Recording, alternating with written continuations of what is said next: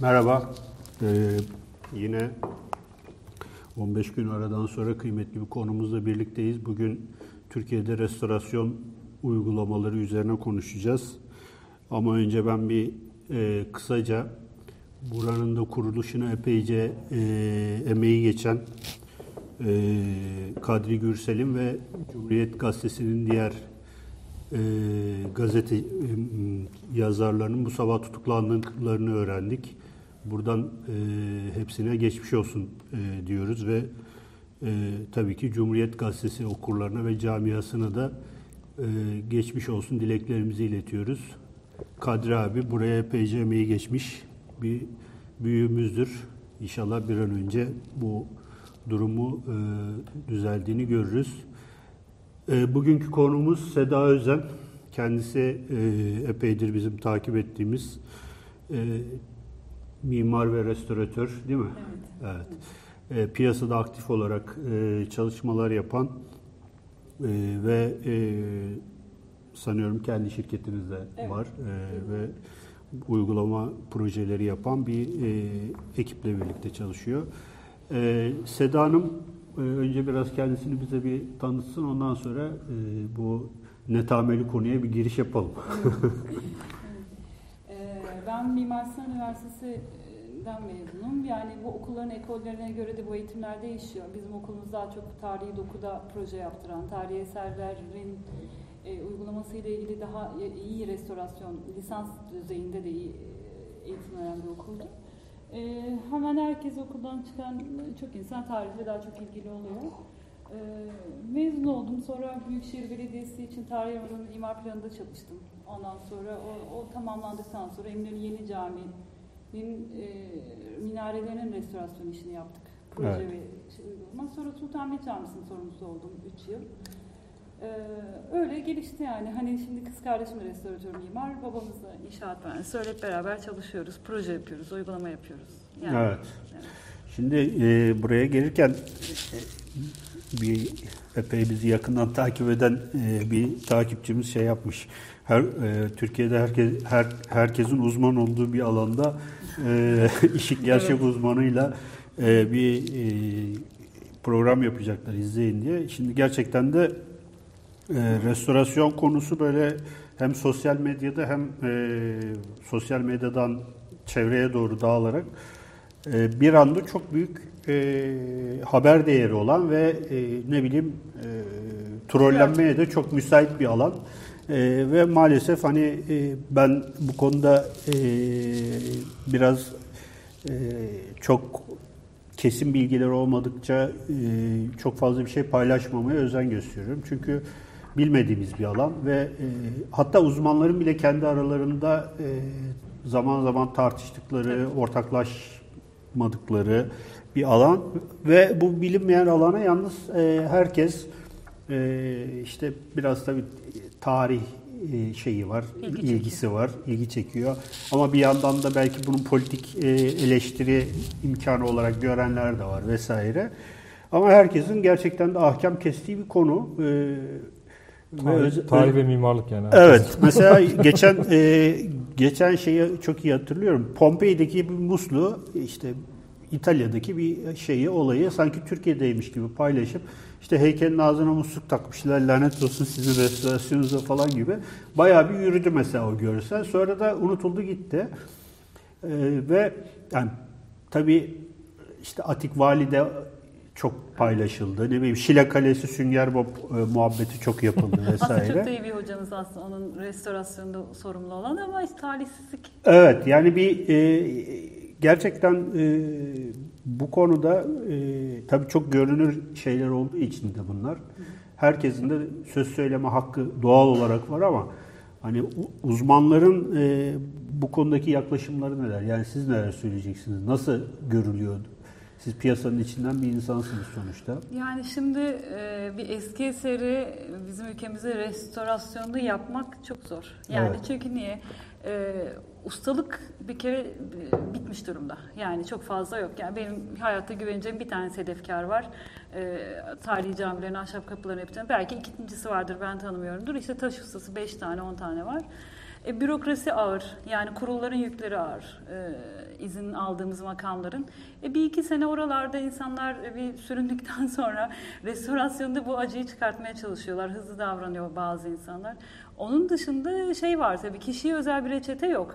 Yani ben öyle bir görsel olduğunu ben paylaşmıyorum. Yani bu konuda en duyarlı insanlar, yani ben de paylaşmıyorum. Ben paylaşmıyorum. Çünkü onun dosyasına bakmak lazım. Yani biz bir yapıyı restorasyon yapmak için bir yapıya analiz yapıyoruz. Yani bir bağ kuruyoruz yapıyla.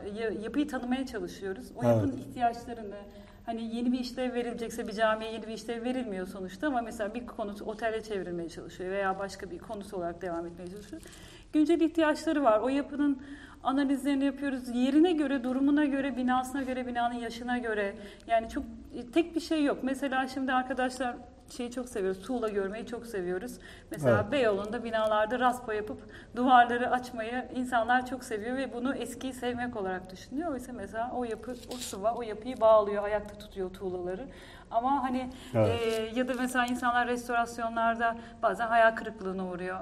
İşte mesela hani tuğla bir yapı sıvalı restore edildiği zaman insanlar hayal kırıklığına uğruyor. Tabii o sıvanın nasıl uygulandığı da, ustası da çok önemli. Yani oraya yepyeni bir görünümlü sıva yapmak, Horasan sıva bu arada, yapılan düz bir sıva değil. Ondan sonra yani çabuk tepki vermemek, bir bakmak gerektiğini düşünüyorum. Yani çünkü restorasyon hala gelişen bir bilim dalı teknikleri açısından. Yani mesela Fransa'da atıyorum bir dönem taş binaların, kârgir binaların cephesine bir koruyucu sürdüler. Bu denendi 10-15 sene önce. Sonra onun taşı çok fazla hapsettiği ve patlamaya, hani taşı patlattığı görüldü, vazgeçildi. Yani ya da mesela kumlama bir yapıda yapılır, temizler o yapıyı, ama bir başka yapıda onu bilinçsiz uygularsanız mahvedersiniz. Yani bu hep bir yapıya özel çözümler var. Yani ve gerçekten hani belli reçete yok. Yani hepsini evet. O yapıya özel, o yapının bilim kurulu, özellikle Selahattin camilerinde zaten artık bilim kurulları kuruluyor. Onların bilim kurulları ve onun dışında izin aldığımız kurullarla yani senelerce tartışıyoruz. Yani hani böyle olmalı zaten. Yani tek bir formül yok. Öyle evet. O görselleri paylaşmamak lazım. Görselleri paylaşmamak lazım ama hani hakikaten bazı restorasyonlar da bilmeden paylaşmamak lazım. bazı restorasyonlar da gerçekten dışarıdan bakıldığı zaman, yani siz de birazdan belki bazı örneklerini yapacaksınız. Yani Türkiye'de özellikle bu usta meselesi çok önemli, evet. Değil mi? Yani, evet. Yani usta neredeyse bu kadar işsiz genç varken bir tane kündekar ustasının olması koca Türkiye'de. Emek istiyor. Mesela yani, benim evet. Kündekar ustam 6 yaşında başlamış Urfa'da. Yani aynı zamanda öğretim üyesiydi. İstanbul Teknik Üniversitesi'nde sanıyorum Türkçe okutmandı. Ondan sonra 6 yaşına başlamış. Çünkü bu ustalık görmek istiyor. Bir de restorasyon da biraz nesiller boyunca aktarılan bir şey. Mesela bir kurşuncunun muhtemelen dedesi de kurşuncudur.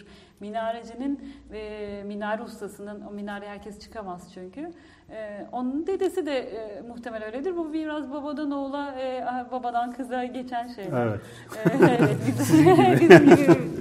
Evet. Yani usta yetişmiyor ama sanat okulları var, meslek liseleri var. Bunlar tahmin ediyorum 1950'lere kadar meslek liselerinde hala usta marangoz yetişiyordu. Ama artık usta marangozluk yok. Yani bizim ihtiyacımız olan şey bir kere usta marangozluk. Ama Türkiye'nin genelinde zaten mimari bir detay sorunu var, problemi var. Yani siz evinize çok rahatlıkla bir boyacı çağırabiliyor musunuz? Hep mutsuz oluyorsunuz. Tesisatçı çağırıyor musunuz? Mutsuz oluyorsunuz. Yani bu evet. Restorasyonda katlanarak artıyor bu sorunlar. Yani evet. İyi ustalık yok. Yani sanat okullarının çok elden geçirmesi lazım meslek liselerinin. Restoratör arkadaşlarımız var, 2 yıllık mezun. Bizim mesleğe yardımcı olmak için. Onlar da onu mesela biraz mimara dikey geçiş yapmak için kullananlar var. Ofislerde sadece çizime odaklananlar var. Yani ben mimar olarak binanın başında her gün duramam. Yani projesini çizerim, sorumluluğunu alırım ama usta orada. Yani ben ustaya emanet ediyorum ve iyi evet. Ustayı seçmeye çalışıyorum. Ama bu bütçe meselesi. Yani o zaman hızlı yapılmaya çalışılan restorasyonlarda ya da işte ben devreden çıkıyorum, müteahhit giriyor. Olmuyor yani. Hani her ustayı denetleyemiyorsunuz. Önce ondan kısıyor adam. İyi usta pahalı, az çünkü. Çok olsa herkes kolaylıkla ulaşır. Aynı şekilde malzeme yok. Yani mesela şimdi bütün İstanbul'daki eserler diyelim ki Bakırköy küfekisi. Yani Osmanlı ve doğrama hani yerel malzeme, yerel taş kullanmış. Zaten Osmanlı, mesela Diyarbakır'da bazalt var, Kayseri'de Kayseri taşı var, İstanbul'da Bakırköy küfekisi var. Bakırköy küfekisini çıkaracağımız alanın üzerinde şu anda yerleşim var, ocaklar yok. Yani Merter formasyonunda falan bitmiş. Edirne'den, Pınarhisar'dan alıyoruz. Vakıfların o zaman ya da vakıf eserleri için en azından ocak işletsin demiyorum ama sübvanse etmesi lazım. Bir şekilde usta, malzeme ve bunların organizasyonu konusunda devletin daha bir aktif olması lazım. Yani bu hepimizin sorumluluğu çünkü, yani tarihi şehir. Tarihi şehirler, bu miras, geleceğe miras bırakıyoruz. Yani burada belki hani bilmiyorum, mevzuat falan hikayeleri ben çok vakıf değilim. Gerçekten değil mi? Yani madem böyle bir durum var, bunu normal piyasa şartlarına emanet etmeden, sonuçta bu bir restorasyon işi ve maliyet bizde her zaman çok önemli oluyor. En ucuz, en düşük teklifi verene ihaleyi veriyorlar. Evet, yani bir de açık eksiltme diye bir ihale yöntemimiz var. Geçen bununla ilgili de bir şey okudum. Yani gerçekten mesela bir vakıf eserini açık eksiltme yöntemiyle ihaleye verip de hani ondan nasıl bir verim bekliyoruz?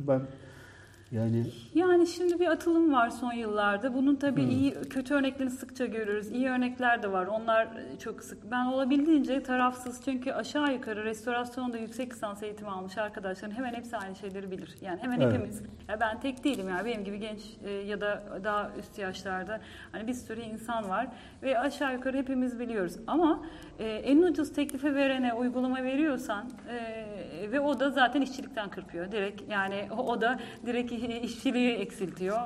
Düz işçi kullanıyor. Evet. O adam hayatında ilk defa camiye dokunmuş. Tabii İstanbul'da belki daha iyi örnek ama Anadolu'da falan bitiyor. Yani bir çiniyi nasıl onardıklarını görüyorsunuz. Yani çininin yerine ne koyduklarını. Kalem işleri keza öyle. Yani iyi restorasyon yapamayacaksan yapıya dokunmayacaksın. Yani iyisini yap. Yani zaten her şey pırıl pırıl yapmak zorunda değiliz. Yani evet, onun birazdan örneklerini de göstereceğiz. Yani yapıyı yaşatmak yeterli. Hayatını sürdürelim ve bilmediğimiz detayı eklemeyelim. Yani. Evet. Bir de programın üstünde camilerin, Selahattin camilerin mimar atanması yahut da o tarz görevlendirilme gibi onu anlatacaktım aslında, oradan çıktı o. Şimdi Selahattin camilerin elimizde hiç röleveleri falan yoktu. Son yıllarda yapılan şeylerle en azından bunların bir röleveleri çıktı. Umarım çok hassastır. Şimdi bu röleveler üzerinden artık bence hani bir camiyi ben bir anda 1-2 yılda her şeyin tamir edilme bitsin. Ondan sonra 50 yıl daha tamir edilmesin diye bir şey yok.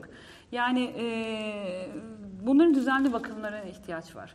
Zaten en büyük sorun o camiyi emanet ettiğiniz insanların, hocaların teknik bir ekibi yok. Yani derneklerinin, cami derneklerinin yaptığı uygulamalar aslında bizim gözümüze çok şey yapıyor. Mesela yani bir şu görsellerden bir tane gösterelim. İkinci görseli alabilir miyiz arkadaşlar? Evet. Çıktı şu anda. Evet. Bu mesela Edirne Selimiye Camii. Edirne Selimiye bir tane dünyada. Evet. Yani buna oradaki muhtemelen dernek yöneticilerinin falan yaptığı bir tuvalet. O tuvaleti oraya herhalde sabitlemek için de bir takım yapıştırıcılarla o küfeki duvara yapıştırmışlar. Evet. Ayrıca görsel olarak da çirkin. Yani biz bir tane... Yani imamın şeyine bırakıyoruz bir anlamda. İnsafına. İmamı da hani şey yapmayalım sonuçta. Orada da o insanın yaşadığı bir alan var. Mesela ben şeyi hatırlıyorum. İlber Ortaylı yazmıştı bu konuyla ilgili zamanında. Yani bu Mimar Sinan camilerine imamların keyfiyetine bırakmamak lazım. Yani orada adam mesela geliyor. Yaşıyordu orada, evi de orada. Yani imamın işte ne bileyim ne derler evi orada, lojmanı orada.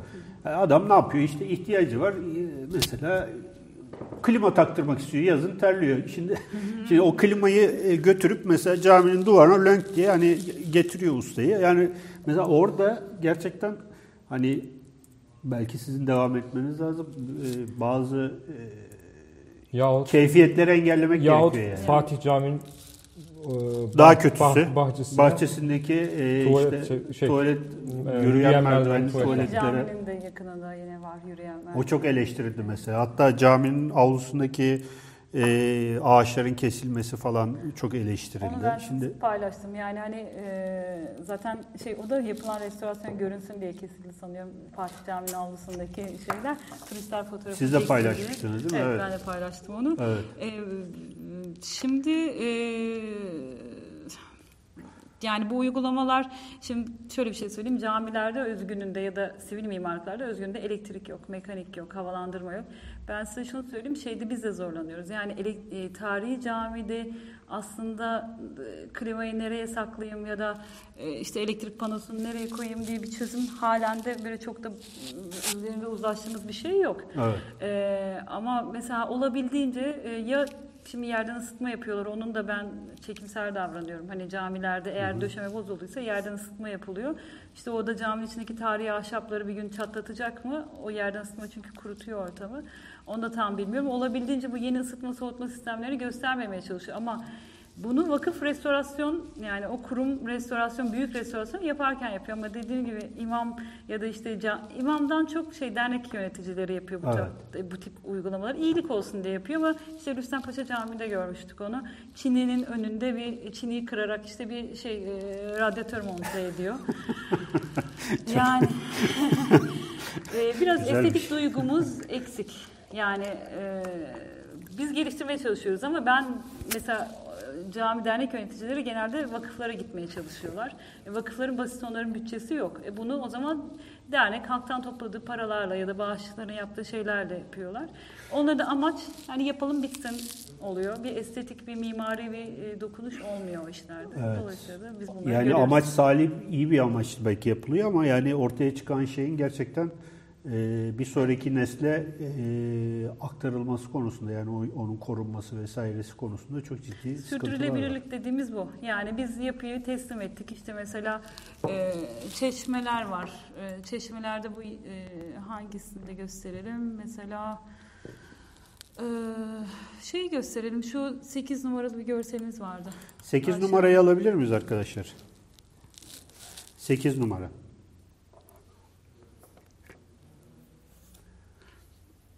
Evet. Aşir Efendi Kütüphanesi. Evet. 1800 Kütüphane yıl. burası. Evet. Şimdi binanın da verelim de. Künyesini verelim de. Evet, kütüphane burası. Sultanahmet'te bir yol üzerinde bir yer. 4-5 özel kütüphaneden biri. Ve muhtemelen işte bizde bundan bir tane eser var. Yani genelde ben bu tarz yapılar Sıbyan mektepleri olur. Hani böyle köşelerde kâgir. Şimdi onun ben dövizci olması gerekiyorsa aşağısında ben buna çok karşı değilim. Ama bu böyle olmaz. Yani yurt dışında da tarihi eserlerde tabii ki bir takım yeni işlevler veriliyor ama bu yapı masif bir yapı, yığma bir yapı ve bu yapının bütün duvarlarını açarak dövizci kendine bu yapıyı yok ederek bir yaşam sağlıyor. Yani eski eseri tahrip ederek kendinize yeni bir yaşam alanı sağlayamazsınız. Zaten bu bir depremde bu binayı yıkar. Çünkü bütün onun taşıyıcı sistemini kesip almış. Ya ben sadece tabelasında değilim. Yani tabelayı koyan zihniyet sonuçta bu binada başka tahribatlar da yapıyor. Yani işte sadece tabela meselesi değil. Yani o görgüsüzlükteki insanın burada başka...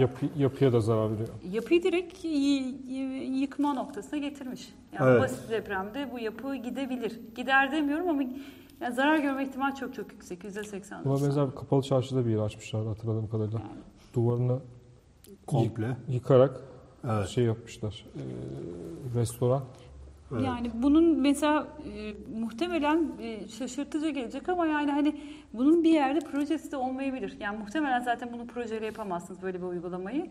Benim bunu geri döndürmek için elimde bilgi de yok. Yani mesela fotoğraf arayacağız. Hasbelkader burada bir fotoğraf bulmuşsak buradan bir çekim ki her sokaktan sandığımız kadar yok. Genelde daha popüler yerlerden çekilmiş sokak arası bir eser. Benim bunu da restore edebilmem için belge lazım. Yani ben bunun zemin kat cephesi şu anda kaybolmuş. Bitmiş, bilgi bitmiş yani. Peki bir şey soracağım. Burası kütüphane. Burası vakıflara mı ait? O kadarı bilmiyorum. Yani özel mülkiyet de olabilir. Yani çünkü bunların mülkiyet durumları çok karışık. Yani vakıflar şu anda böyle bir uygulama yaptırmaz. Ama bu eski kiracı olabilir. Ya ben mesela Büyük Validehan'da 200'e yakın var. Orada işte bekçinin birisi milletten 1 lira alıp çatıya çıkartıyormuş. Oradan fotoğraf falan çekiliyormuş. Zıplıyor insanlar. Ben fotoğrafları görüyorum. Adnan Bey'e sordu yani. Hani dedi ki siz Vakıflar Genel Müdürüsünüz, hani nedir bu?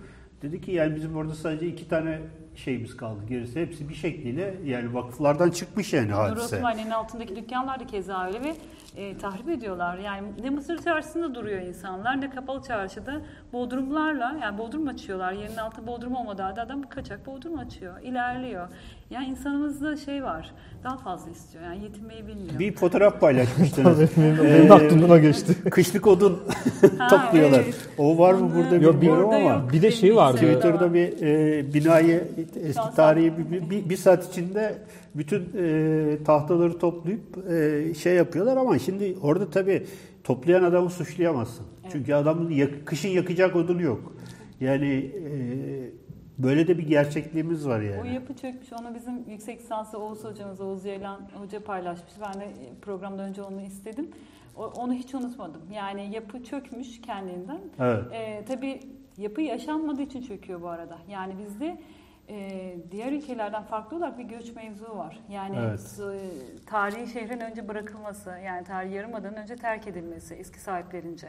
Yani eski İstanbul aileleri Süleymaniye'de oturuyordu. Yapının eski sahipleri yapıyı koruyor. Yapı el değiştirdiği zaman tahribata uğruyor. Veya işgal olduğu zaman, işgal evi olduğu zaman. Yani ben mesela İtalya'nın ya da işte Avrupa'nın göçmenleri en çok bundan istemediğini düşünüyorum. Çünkü korumaya çalıştığı bir yapı var. Yani sizin orada dedeniz oturduysa, hani size ailenizden kalan bir mülkse ya da Venedik'teki insanlar, bunlar yüzyıllar boyunca yapılar aynı insanların elinde. Bizde yapıların sahipleri el değiştiriyor. Yani Süleymaniye'de atıyorum eskiden İsmet İnönü doğmuşken şimdi o aile başka bir semtte yaşıyor. Ya da işte daha başka Osmanlı aileleri şimdi orada uzun bir dönem göç sonucu gelen insanlar çöküntü semti olarak kalmış ya da bir kısmı boş kalmış. Yani bizim restore ettiğimiz yapılar da çoğunluğu çökmüş yapılar. Yani evet. Boş kalmış, detayları kaybolmuş. İşte mesela kapısını genelde işte bizim insanımız tarihi çok sevdiğini düşünüyor. Yani ben bazen bazı evlerde şey gördüğümden çok üzülüyorum. Yani mesela Kastamonu'dan bir evin ahşap tavanını alıyor, sehpa yapıyor ve bunu tarihi sevmek olarak düşünüyor. Oysa bu yani tarihi yağmalanıyor. Horhor'daki antikacılar ihya oldular yani. Gitmiyorum, görmek de istemiyorum. Çünkü mesela Alaçatı'da da görüyorum ve ben açık söyleyeyim normalde pek şikayetçi bir insan değilim. Alıp Kültür Bakanlığı'na mail atıyorum, fotoğraf çekip ya bunların satılmasına nasıl izin veriyorsun? Bu detay. O bir tane. Yani muhtemelen de bizim topografyamız, bizim yerel mimarimize göre yani biz çok değişken eserler üretilmiş bir toprak, coğrafya burası. Bir tane var ondan. O bitti mi, o kapı gitti mi? Ben o yapının detayını çözemiyorum. Yani restore etmeye kalkışsam da edemiyorum. Ki zaten kapısı, tavanı, bir şeyi, çatısı açılan bir yapının çökmesi 6 ay. Yani. Bir resim daha göstermiştiniz. O 3 katlı her katı. İlk görsel. Evet. Her katı farklı döneme ait. Evet, işte o bizi birinci yani, resmi alabilir miyiz? Evet, benim Ahmet adlı bir arkadaşımız var. Görsel Görüntüler diye de bir sitesi vardı. Ondan bunu bir anlatır mısınız bize? Çok ilginç bir yapı. Kayseri'de çekmiş sanıyorum arkadaşım. Alt taraf Kayseri taşı, özgün yapı. Ben Diyarbakır'da da sur içinde envanter yapmıştım ve orada da bundan çok daha zor örnekler vardı. Yaklaşık mesela ne zamanın? En az alt kısım 100-120 yıllık vardır. En az yani 100-120 yıllık vardır. Orta katman üzerine işte bir hatıl yapılmış. Orta katman tahmin ediyorum 1950-60'lara kadar bu yığma tuğlaları üretiliyordu. En geç 1950'ler. Tuğla yapılmış, dolu tuğla yapılmış. Yine yığma teknikle yapılmış. En üstüne biriket yapılmış. O da 80'ler 90'lar diye tahmin ediyorum. Bu bizim özetimiz. Ustalık bir Türkiye bu değil mi? Türkiye bu ama şimdi bu diyelim Kayseri'de bir köydeki hikaye. Bir de Nişantaşı'nda Şişli'de bir apartman vardı. Onu bir sorun hep aynı. Ustalığın bitmesi. Yani Nişantaşı'nda da evet Narmanlı apartmanı teşvikiye. Şişli'de vardı ya böyle bir kat çıkma kat ilavesi o çok. Evet, bu mesela. Kaçıncı resim bu? Bu 6. resim. 6. resmi alabilir miyiz arkadaşlar? Güzel bir örnek bu. Ben size bunun sebeplerini söyleyeyim. 6 numara, evet. Şimdi ne olmuş? Buradaki bütün eski eserler yıkılmış. Kala kala 2 tane ortada yapı kalmış. Evet. Burada imar planı muhtemelen işte 21'eydi yani 7 kat, 8 kat ya da 24'eydi.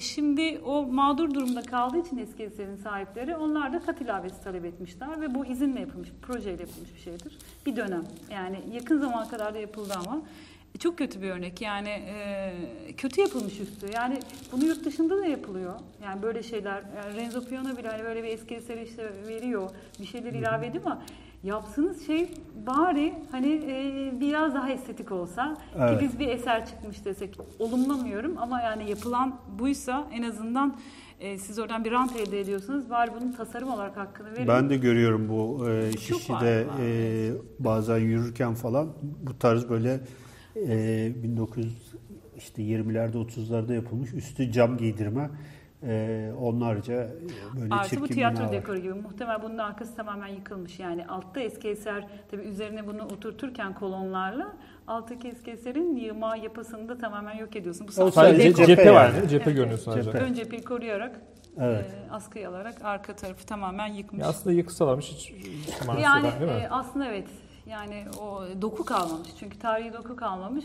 Evet, oldukça çirkin, insanı rahatsız eden bir utandırıyor. şey var. Yani böyle şeylerde bilmiyorum. Yani bu insanlara başka arsa, başka bir yer verilemez miydi? Bunlar korunamaz mıydı? Hani tabii bir yasal bir mevzuattan ve yasalardan kaynaklanan bir takım problemler var.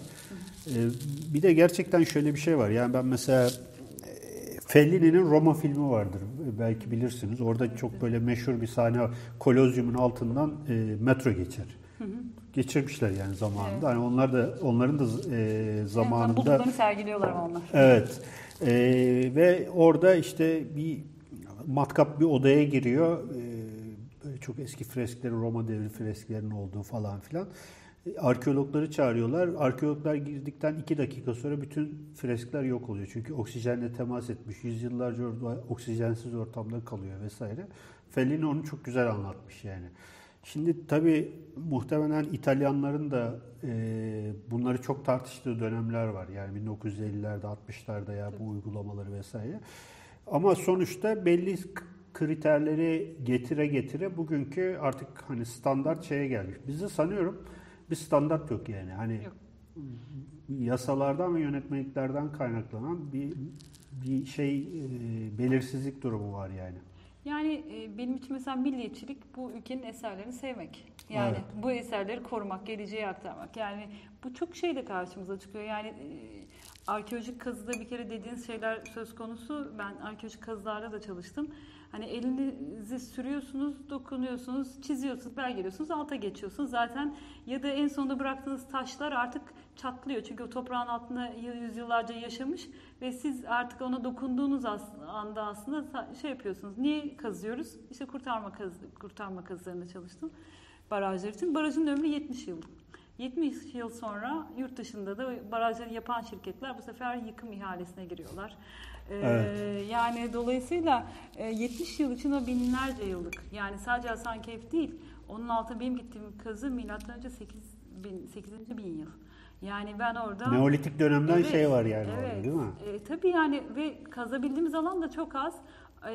Kazıyoruz ama sergileyemiyoruz. Kazıyoruz, sadece bilgiyi elde edip suyun altına bırakıyoruz. Ondan sonra yani geleceğe mirası da yok ediyoruz. Yani orada baraj mı deseniz, tarihi şey mi? Yani tarihi dokunun yaşaması mı? O öyle de değerli çünkü. Yani İtalya'nın en büyük bence gelirlerinden biri herhalde turizm. Evet. Bizim tarihi yarımada da öyle olabilirdi. Yani bir müze bir alan olabilirdi. Hiç araç sokulmazdı, çiğnenmezdi. Tarihi doku çiğneyerek onu bir transfer aracı kullanarak başka semtlere ulaşıyoruz. Yani keza Beyoğlu, bazı semtler, Beşiktaş.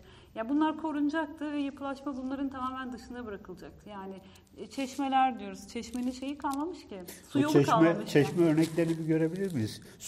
Ultra milliyetçi bir şeyimiz var. Tarih sevgimiz var bir yandan ama bir yandan da çeşmelerimizin hali pürmali. Görelim bakalım. Şu mu acaba? Evet. Bu kaçıncı resim? Bu 7. resmi alabilir miyiz arkadaşlar? Çıktı ekranda farklı bir şey çıktı. 7. Tamam geldi. Geldi tamam. Yani evet. Yaklaşık sanıyorum 1,5 metre kadar gömülmüş. Evet, bu bir tarihi çeşme ve sizin söylediğiniz çok önemli bir şey vardı programın başlamadan önce. Bir bina 1 metre gömüde kalınca yıkıp yeni baştan yapma hakkı mülk sahiplerine veriliyor ama tarihi esere tarihi eserin böyle bir şeyi yok. Yani tarihi eseri kurtarmıyoruz. Onu bırakıyoruz öylece, öyle mi? Tabii şimdi sivil mimarlıkta bir ahşap eve giremiyorsanız artık ve o eve tabii su girecek kadar biliyorsunuz hani eve en azından bir basamak yukarıda çıkmanız lazım ki evinizi su basmasın diye.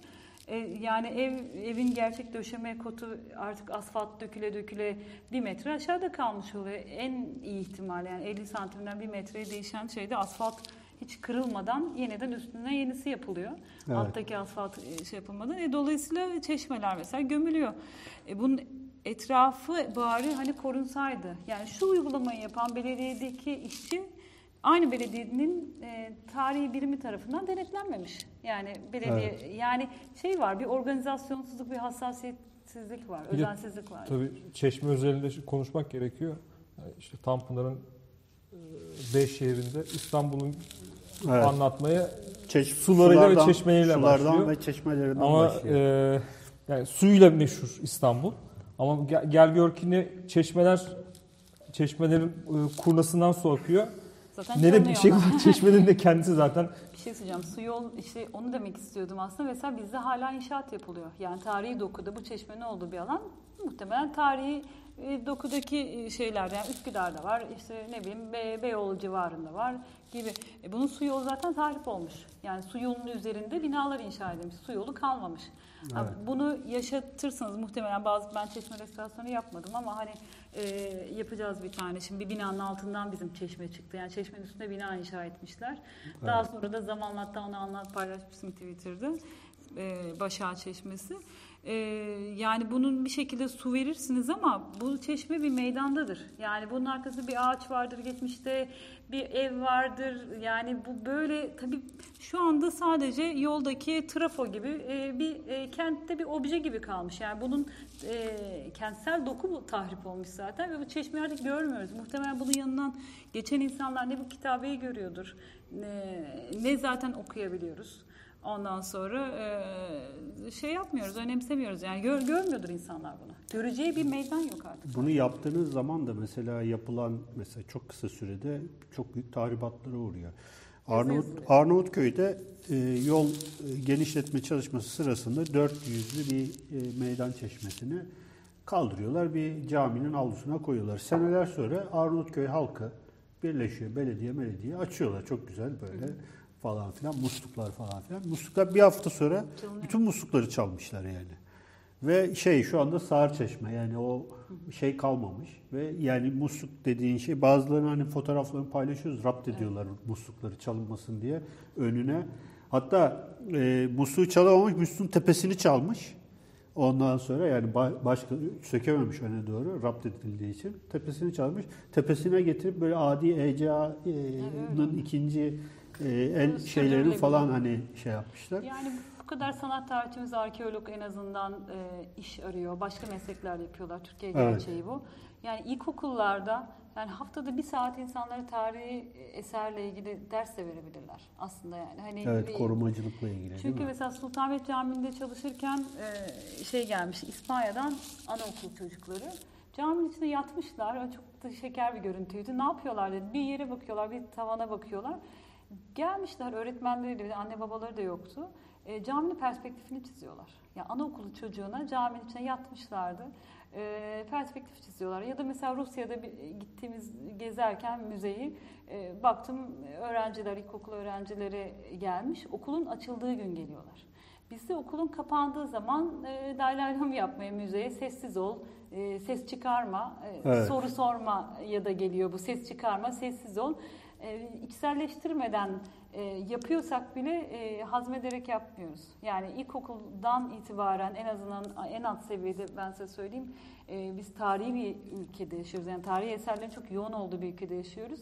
Hiçbir ülke yapmıyorsa bile kendi modelini oluşturup bunu yapmak lazım. Çünkü işte öyle çeşmenin musluğunu çalar. Onun bir değer olduğunu bilmez. Yazı yazar. Yani insanlar aşklarını, takımlarına olan aşklarını belirtmek için geçen ben bir tane paylaşmıştım. Yani ben karşıyım. Yani onu korumayı öğretmek lazım. Bunu öğretmeyen de suç. Ben onu da buluyorum. Yani yapılmaması lazım. Başka bazı görsellerimiz de var böyle trajikomik. Evet, mesela neyi göstereyim? Mesela ben ustalıkla ilgili bir şey gösterebilirim. Benim kendi babamın ve annemin memleketi Evet, Kastamonu. Evet. Şimdi doğa bu kaçıncı görsel? 10. 10. görseli alabilir miyiz arkadaşlar? Burası Kastamonu, Cide mi? Cide, Şenköy burası. Bayramda gittiğimizde... Böyle güzel bir vadi herhalde değil mi? Evet. Yeşillikler içinde. Evet. Bir sonraki görselimiz hangisi oluyor? Şimdi 9'u bir gösterelim. Bir ustamız var, Hüseyin Usta. 9 numarayı görelim. Hüseyin Ustamız bu. Kimdir bu Seda Hanım? Hüseyin Usta. Şimdi o bir tanıdığımızın babasıydı. Ya onları ziyaret ettik işte bayramda. Evet. Sonra tesadüfen evin ustası olduğunu öğrendim. Şimdi bizim kendi evimizde, kendi köyümüzde, yani yine Cide'nin babamın bir köyünde şey yapıyor. Kendi evimizde mesela 200-250 yıllık olduğu söylenen bir ahşap evimiz var. Meşe, masif, elle yontma, elle yontulmuş bir ev. Yani bize de dededen kaldı. Bu usta da 32 doğumlu, yani 1960'lara kadar, 70'lere kadar bu evlerin çamdan mesela benzerlerini yapmış. Yani onu da nasıl diyeyim, kendi yaptığı ev 11. görsel diyebiliriz. 11. görseli alalım, evet. Böyle kendi bir yaptığı ev bu. Evin güzelliğine bakar mısın? 1960'lara kadar, yani bizim o evimizde onu göstermeyeyim, buna çok benzer. Bu belli bir dönem kadar bu işçilik yaşamış. Sonra ne olmuş? Bu insanlar İstanbul'a göç etmiş.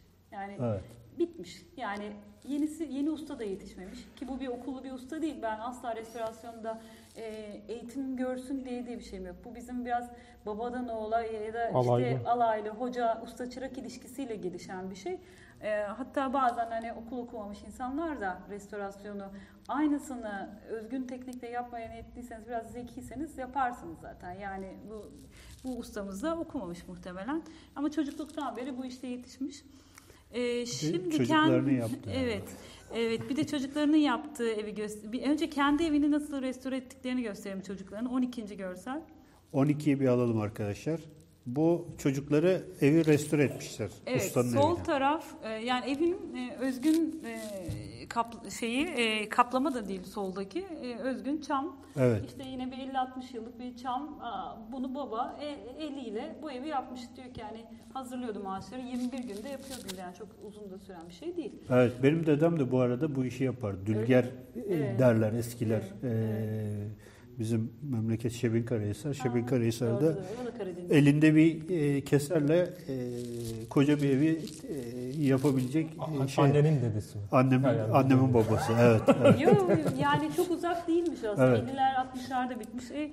Şimdi bu ustalık yok. Çocukları İstanbul'da çalışmayı tercih etmiş. Yani kimi kırtasiyeci, kimi bilmem ne.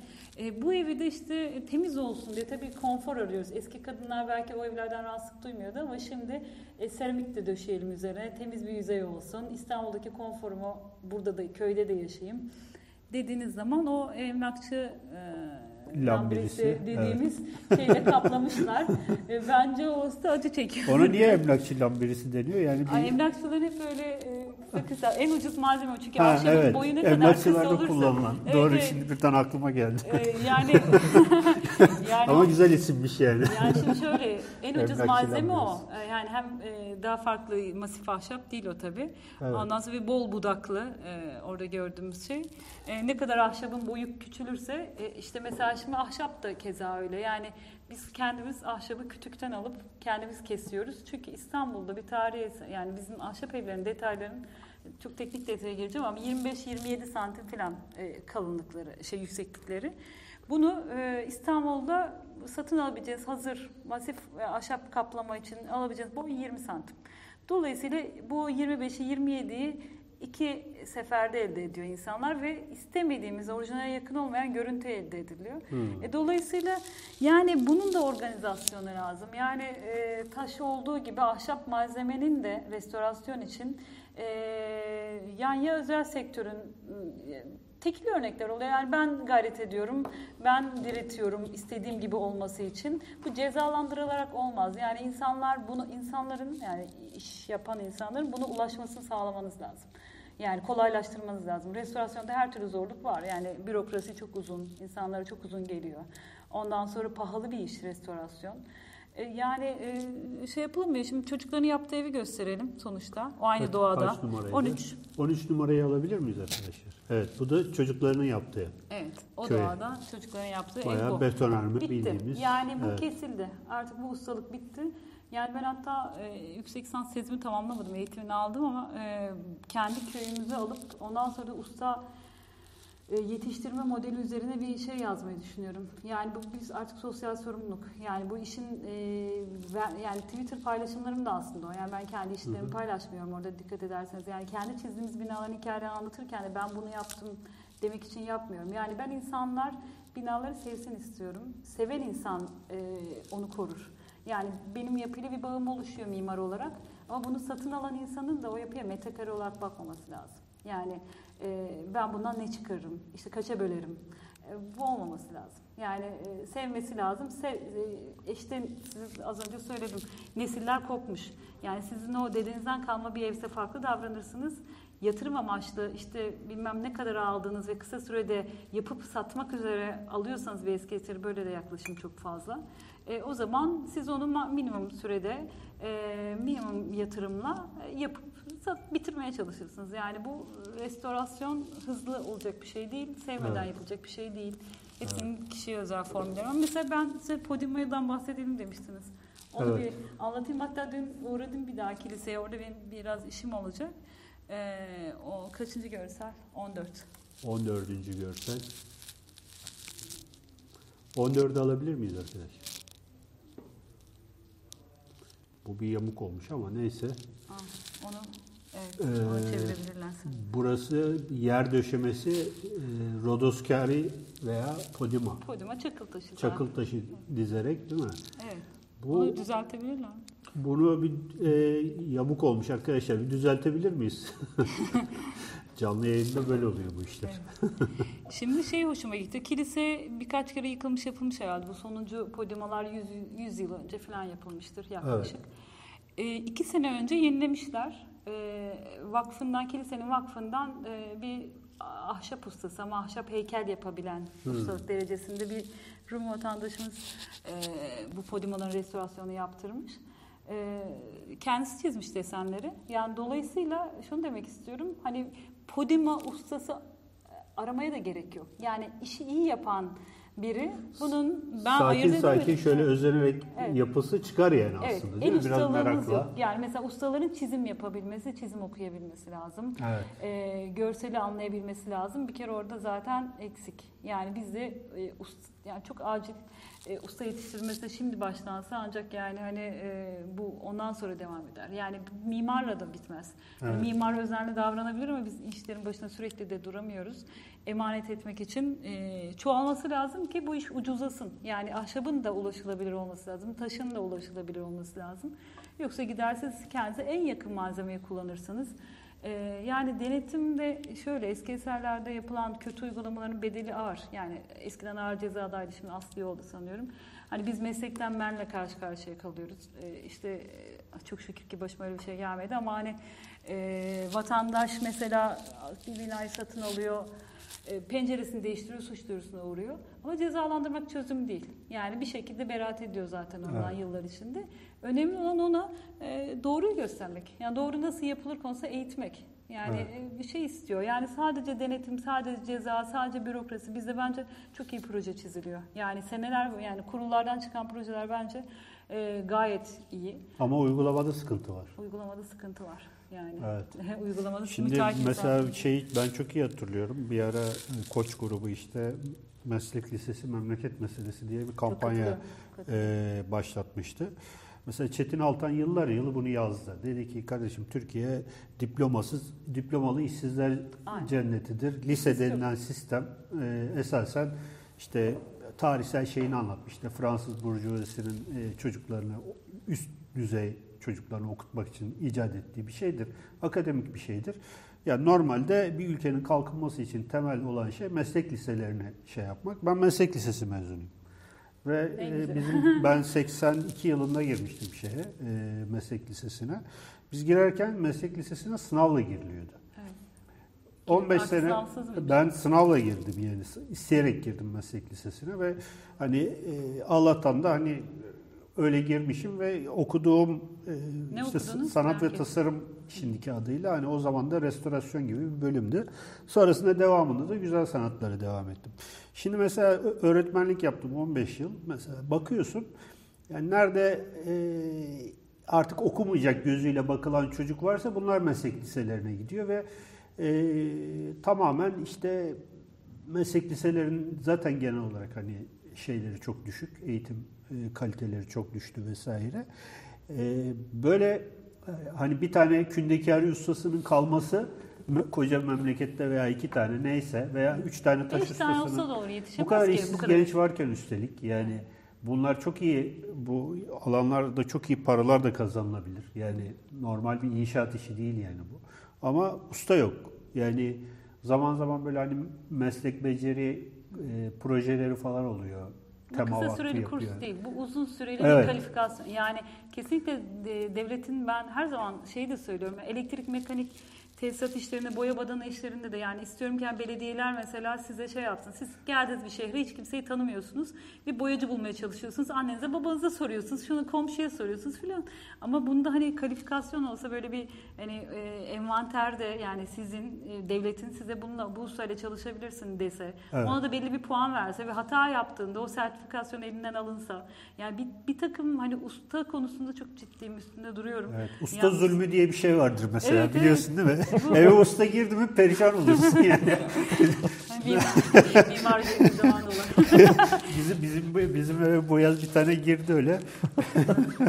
Valla 4 kere mutfak kapağını değiştirdi. Bir türlü renkleri tutturamadı. Her birisi farklı renk. Mesela yani ama usta yani. Mesela hocamız şey derdi üniversitede, Bulgaristan'daki bir meslek lisesinden mezun boyacıyla çalışmış. Dedi ki Kartepe'yi bizden daha iyi biliyordu diyor. Yani evet, boyacının da, herkesin de, yani bu restorasyonu da kapsar. Ben mesela hani herkesin iyi bir eğitim almış olması gerekiyor. Yani iş yapamamış, hani hayatta okuyamamış ve hani ideali olmayan insanın bu mesleklere girmesi ya da para kazanmak için girmesi, yani teknik olarak pahalı bir iş olduğu için paralı gözüküyor.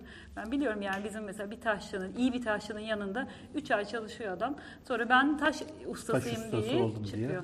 Ona o payı kim verdi? Bunun denetlenmesi lazım. Yani evet, çünkü her eserden bir tane var. Yani işte bir kumlama yaparsınız, bir soğuk bir havada suyla temizlersiniz. Sonra taş donar, patlar. Ondan bir tane var. Yani o binadan bir tane var. Dolayısıyla yani ne zaman yaptığınız mevsimi bile önemli değil mi tabii burada? Tabii ki yani hani hepsi, bütün kullanılacak formül ve dozu. Ben mesela 15-17 yıldır bu işi yapıyorum. Biliyorum diyemem. Biz hep öğreniyoruz. Yani hani, ama ben kimi bulacağımı bilirim. Yani hani ben tabii yapının temelinden en üst yapısına kadar, kalemkarına kadar herkesle muhatap, mimar bu işin odağında. Ama biliyorum diyemem. Yani biz de hocalarımıza soruyoruz. Danışmanlarımız oluyor. Büyük, yani içinden çıkamayabileceğimiz işler oluyor. Bir onarımda hangisini koruyalım diyoruz. Yani üst üste katmanlar var yapıda. Mesela en üstte 19. yüzyıl var. Altta 16. yüzyıl var. Hani bir takım evrensel restorasyon ilkeleri var. Venedik tüzüğü bizim de hani benimsediğimiz belli şekilde. Yani tamamen formül şeye özeldir ve çok eleştiriye açık bir konu tabii. Yani yanlış yapmaktan çok korkmanız, yani korkacaksınız. Eski eserde egonuz olmayacak. Bilmediğinizde kabul edeceksiniz. Evet. Öğrenmeye çalışacaksınız. Acaba onu yapabiliyor muyuz? Bilmediğini kabul etmek çok zor, biliyorsunuz. Ben biliyorum diye. Ya bu konunun cahiliyim demek. Aynen işte egonuz ve mal sahibinin egosu. Yani hani mesela evet, bir yapıya asansör ilave etmelisiniz, edebilirsiniz. O yapı yaşaması lazım. Aslında yurt dışında dönem bazı yerlerde, Paris'te mesela, yapıların sadece dış cephelerini koruyup içinde istediklerini yaptırmışlar. Ama bu bizde tabii çok farklı yorumlanıyor. Bizde dış cepheler de güzel yapılmıyor. Yani içini güzel tasarım yapmıyor. Şey yapmıyor. Yani renovasyon dünyada da yapılan bir şey. Loftlar yapılıyor, endüstriyel yapıların dönüşümü yapılıyor. Ama çıkan şey de güzel olması lazım. Yani bu dönem, evet, biz eski eserin bu tipine göre değişir, yani eski eserin ne olduğuna göre. Hani endüstriyel bir yapıyı çevirirken içine bir mutfak ilave edersiniz, eskiden olmayan bir şey, banyo, ıslak hacim ilave edersiniz, ama yaptığınız her şey yapıda bir kere sizin yaptığınız dönem belli olmalı, sizin bir izi olmalı. O yapılan işin yani bir kere o yapının hikayesini bilmelisiniz. Yani çok şey var. Yani burada o şeyi bir gösterelim isterseniz. Narmanlı apartmanı Nişantaşı'ndaydı değil mi o? 5. Evet. 5. görseli alabilir miyiz arkadaşlar? Evet. O ilginç bir örnek. Narmanlı apartmanı. 5 numara.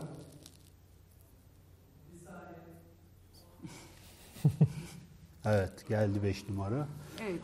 Yapının Soldaki 1932 yılında inşa edilmiş. Evet. Betonarme bir yapı aslında. Evet. Ve çok yakın zamanda tescil edilmiş.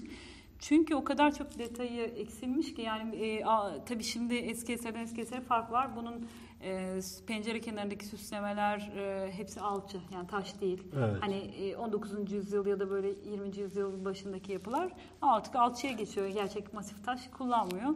Süsleme ağırlıklı bir yapı. Şey olmuş, dökülmeye başlamış insanların başına. Aileden de bir mühendis veya mimar 80'lerde korkmuş insanların başına, çünkü o yüksekten bir alçı bile düşse öldürebilir. Yani bir yerde yaşanmıştı, bir camide yaşanmış. Yani beyin kanaması geçirmişti bir sıva düşmesiyle. Can tehlikesi daha önemli geliyordu, sorumluluk.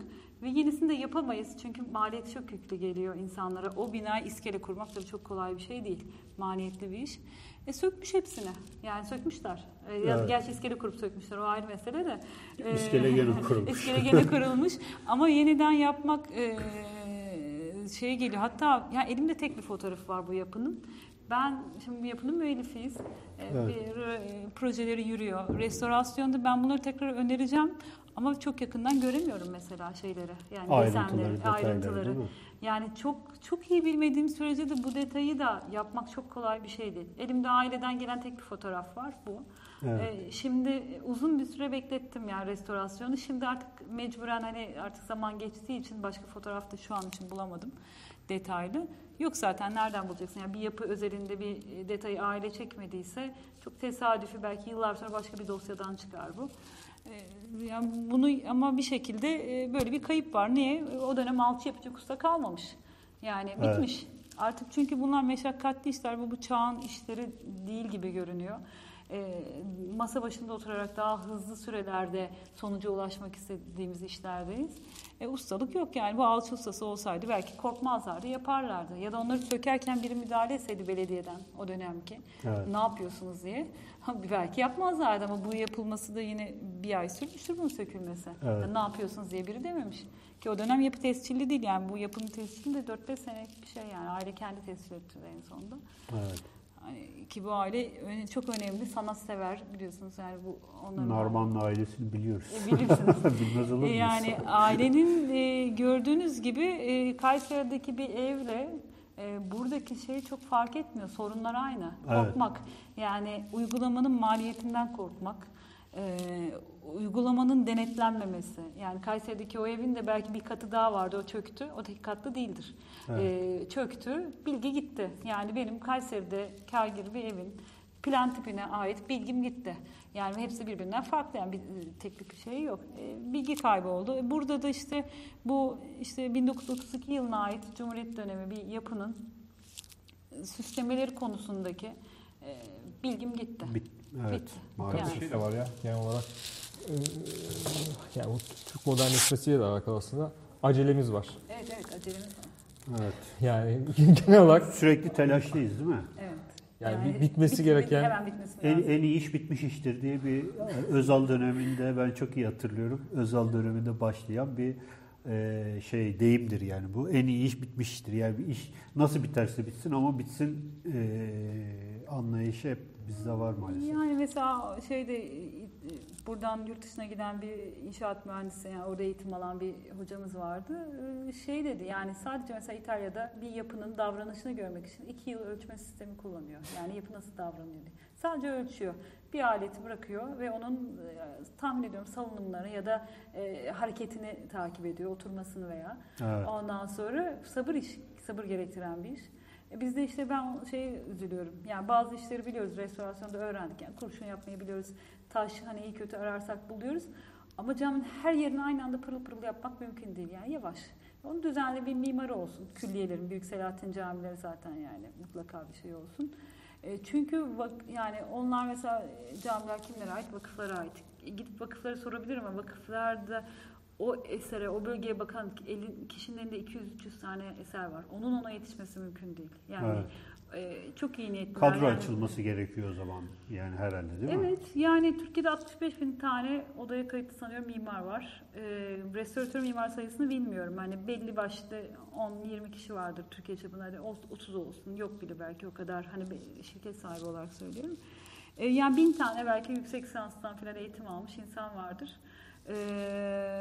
Şey yapılabilir yani biz mimar en azından olarak sorumlu bulabiliriz ve herkes yani Teknik Üniversite, Yıldız, ODTÜ, Mimar Sinan hepsinin yüksek lisans eğitimleri iyi. Fatih Sultan Mehmet Vakıf Üniversitesi o da çabalıyor. Vakıfların kendi kurduğu bir üniversite. Konservasyon laboratuvarı kurdular.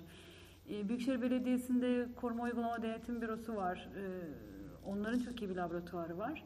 Yani şu anda aslında bir şeyler çabalıyoruz. Ama yine de yapılan uygulamalar eleştiriye açık. Çünkü hızlı yapmaya çalışıyoruz. Aynı anda 100 tane caminin ihalesini, proje ihalesini, uygulama ihalesini çıkarıyoruz. Bu ülkede bunu karşılayacak şey yok. Yani usta yok. Yani. Hem beşeri kaynak yok hem de. Evet. Yani malzeme açısından sorun. Malzeme yok, evet. Son olarak göstereceğimiz başka bir şey varsa onları da gösterelim. Ne olabilir diye düşündüm. Bakalım. İyi örnekler, kötü örnekler. Bu 15. mesela önce bir 16'yı gösterelim. Mimar Sinan'ın yaptığı 16'yı alabilir miyiz? Mimar Sinan Köprüsü ve geride ne fabrikası o? Çimento fabrikası. Sanıyorum. Ben her sabah önden geçiyorum. Öyle mi? O kadar uzaktan çalışıyoruz. Güzelmiş. Çimento modern bir Tabii fotoğrafın açısına göre de değişir bu şey ama yani sonuçta... Bu kadar yakınsa zaten bir problem var yani. Şimdi Mimar Sinan yaparken şehircilik ve planlama da yapmış. Özellikle bildiğim kadarıyla Piyalepaşa'da bir çevre düzenlemesi yapmış. Evet. Bu Büyükçekmece yani bu sefere çıkıldığı noktada Kanuni Sultan Süleyman'ın hani şeylerin zorlanması üzerine hani askerlerin zorlanması üzerine sonradan inşa edilmesini vasiyet ettiği bir köprü sanıyorum. Yani biz Osmanlı torunu olmakta çok övünüyoruz ama yani bunu uygulamada da pratikte de görmek lazım. O zaman bunun çevresine bir koruma alanı kurulması lazım. Yani bu Atik Valide de arkadaşımız Emine Çaykara çok sık ondan bahsetti. Onun da güzel paylaşımları oluyor bu konuda. Bunların yapılan en azından belirli bir etrafında koruma bandı olması lazım. Yani şu görüntüye biz kendi eserimize bunu veriyorsak yarın bir gün burası daha önemli olduğu için o köprüde kalkabilir yani. Hani öyle oluyor zaten. Yani bir taviz verdiğiniz zaman restorasyonda taviz vermeyeceksiniz. Ya da yapılaşmada. Taviz verdiğiniz zaman daha fazla isteniyor. İnsanlar durmayı bilmiyor çünkü. En sonunda da işte Atik Valide'deki gibi cam giydirme yani. Şeyler çıkıyor. Ya kapılar bilmem neler. Aslında bu diğer tarafları falan da bayağı kötü. Yani ben geçtiğim için yani bu iyi hali bu diyorsun yani. Diğer taraflar da kötü. Büyükçekmece bizim alanımızın yani bugünkü yerleşim alanımızın dışında kaldığı için hiç görmüyoruz orada yapılanı. Kim bilir neler tahrip edildi. Yani ben zaten restoratör mimarlar hep böyle bir şey oluyor, depresif oluyor. Çünkü bu gece acaba neler kayboldu falan. Şu anda neler gidiyor. Eski fotoğraf bakmaktan kaybedilen şansı görme yani büyük bir şansmış, yani büyük bir armağanmış bu ülke bize ama mesela maalesef kaybettik. Abi senin paylaştığın fotoğraf vardı geçen. Yeni Kadırga tarafındaydı galiba. Venedik'e benzetmiştin hatta. Bukaleon Sarayı. Bukaleon Sarayı'nın önünde kayıklar, ahşap evler. Şey diyorsun Samatya. Samatya'nın 1950'lerdeki hali. Ben böyle cidden gözlerim doldu yani. Doku yani 50 yıl önceki şehrin dokusu işte mesela Aydın Boysan işte çocukluğu orada geçmiş. Ben onu çok severim yani. Burak Boysan'a da buradan bir selam yollayayım oğlu. Bana kitaplarını ara ara babaya imzalatıp yolluyor. Şimdi Aydın Boysan mesela çocukluğu orada geçmiş. Anlatıyor işte çatladı kapıda şöyleydi böyleydi falan. Aydın Boysan'ın çocukluğunu yani 50 yıl geçmiş aradan ve oradaki doku yani işte bir kayıklar var ondan sonra küçük orada bir herhalde balıkçı barınağı gibi bir şey falan filan var. Yani o doku işte aynı dönemdeki Venedik dokusu. Ben yani öyle görüyorum ben onu. Ve o doku kaybolmuş ve yerine gelen şey insanlar gitmiş, binalar gitmiş. Yani ondan göçmen sonra derken başka şeyler. Ya tabii şeyle de alakalı genel olarak koruma fikri yok. Türkiye'deki şehirleşmenin ve iç yağmanın, yani bir şekilde aslında onu iç yağma da var. Evet. Şeyden geliyor, köyden geliyor şehre, şehirleşme, zenginleşme. Yani işte Türk modernleşmesinin de işte hızlı olması gerekiyor. Yani birçok sebep var aslında ama kaybettiklerimiz, yani şu anda kalan herhalde sadece işte benim baktığım zaman nedir işte tarih Yarımada'ya baktığım zaman sadece işte Selahattin camiler, işte çok böyle sivil mimari kalmış. Onun haricinde işte ahşap binalar. Süleymaniye'de işte yapılıyor ama mesela şeydekiler, o resim cidden çok çok güzeldi yani. Şeyler var, kayıklar var, hepsi doldu, oralar mesela hep dolduruldu yani, şimdi yol geçiyor. Kılıçdaroğlu Paşa'nın bile öyle. Tabii benim takıldığım başka bir şey var. Mesela de bir eski eser. Yani antik kıyı çizgisi de bir eski eser. Yani ben mesela harita, bizim hep eski bir fotoğraf ya da eski bir hava fotoğrafını çakıştırmaya çalıştığımızda bugün de benim hiçbir referans noktam kalmamış kıyılarda. Yani o antik kıyı çizgisini zaten kaybettik dolgularla. Bu tabii aslında Osmanlı döneminde de o sahil şeyin parçalanması, demir yoluyla Sarayburnu'nun parçalanması başladı. Ama kıyı çizgisinin kaybedilmesi de ona mesela kimse eski eser gözüyle bakmıyor. O en antik aslında çizgi, hat. Evet. Yani onun dışına çıkıyoruz. Kazıklı yol, tabii herkes sahilden geçmek, herkes sahilden yürümek istiyor ama o dolguları zaten Allah korusun bir deprem zaten hepsini alacak, götürecek yani. Hani o evet. Keza Boğaziçi de öyle. Yani mesela Boğaziçi'nin boydan boya geçen oturtamıyorum. Haritaları, hava fotoğraflarını ben oturtamıyorum. Hiçbir referans noktası kalmamış kıyılarda. Yani Yenikapı biliyorsunuz zaten doldu. Evet. Bir de iyi bir örnek var galiba. Venedik'te 15. Venedik. Evet. 15. görsel. 15. görseli alabilir miyiz? Son olarak iyi bir örnek. Aslında paylaş diyecekler ki bunun neresi iyi bir örnek diyecekler. Evet. Bu fotoğrafı bir düzeltebilir miyiz arkadaşlar? Sola yatık çıkmış. Sağa döndürsek güzel olur. Bu bir duvar herhalde değil mi? Evet. Seda. Venedik'teki Bienal alanı aslında bizim de, şimdi ismini söylemek istemedim, burada da benzer yapılarımız var. Aynı dönem yapılmış, aynı tekniklerle inşa edilmiş. Bizde ne yazık ki başka amaçlarla kullanılacaklar ama bu yapı mesela başka yerlerinde daha tamirler yapılmış ama bu duvar bırakılmış ve o mekanizma bırakılmış. Bu sizi düşünmeye sevk ediyor. Yani görseli bir alalım ya. 15 numara. Mesela ben burada görüyorum.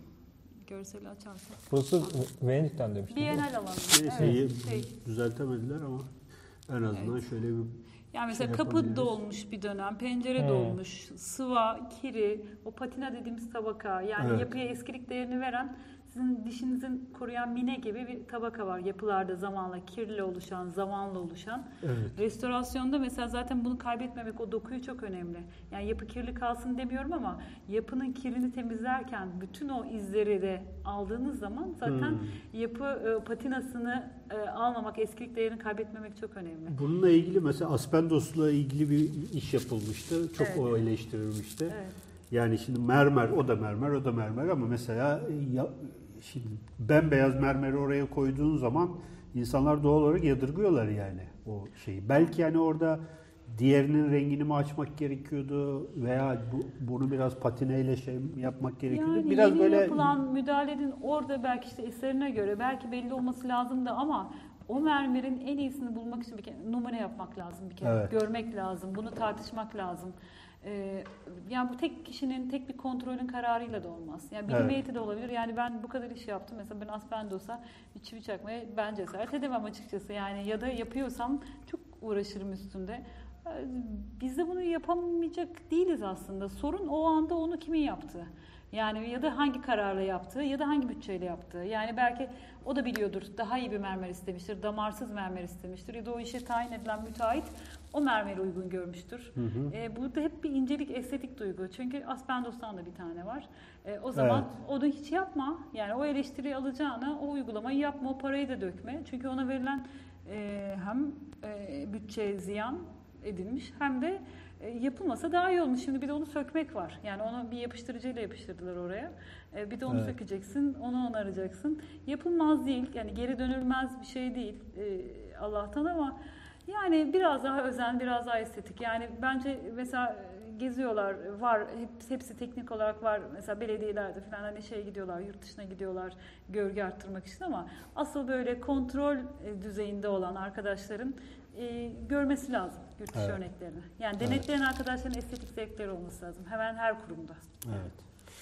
Peki. Çok teşekkür ediyoruz. Valla biraz da süremizi açtık. Aslında lafı açtık. Bu konu tabii gene baştaki şeye dönelim. Herkesin böyle çok fazla konuştuğu ama aslında işin uzmanlarının çok da fazla olmadığı, ustalarının hele çok fazla olmadığı bir alan. O yüzden bu alanlarla ilgili biz daha fazla uzman çağırarak belki bu programların tekrarını yapacağız. Seda Hanım'a çok teşekkür ediyoruz. Güzel bir program oldu. 15 gün sonra tekrar görüşmek üzere. Hepinize iyi günler diliyorum.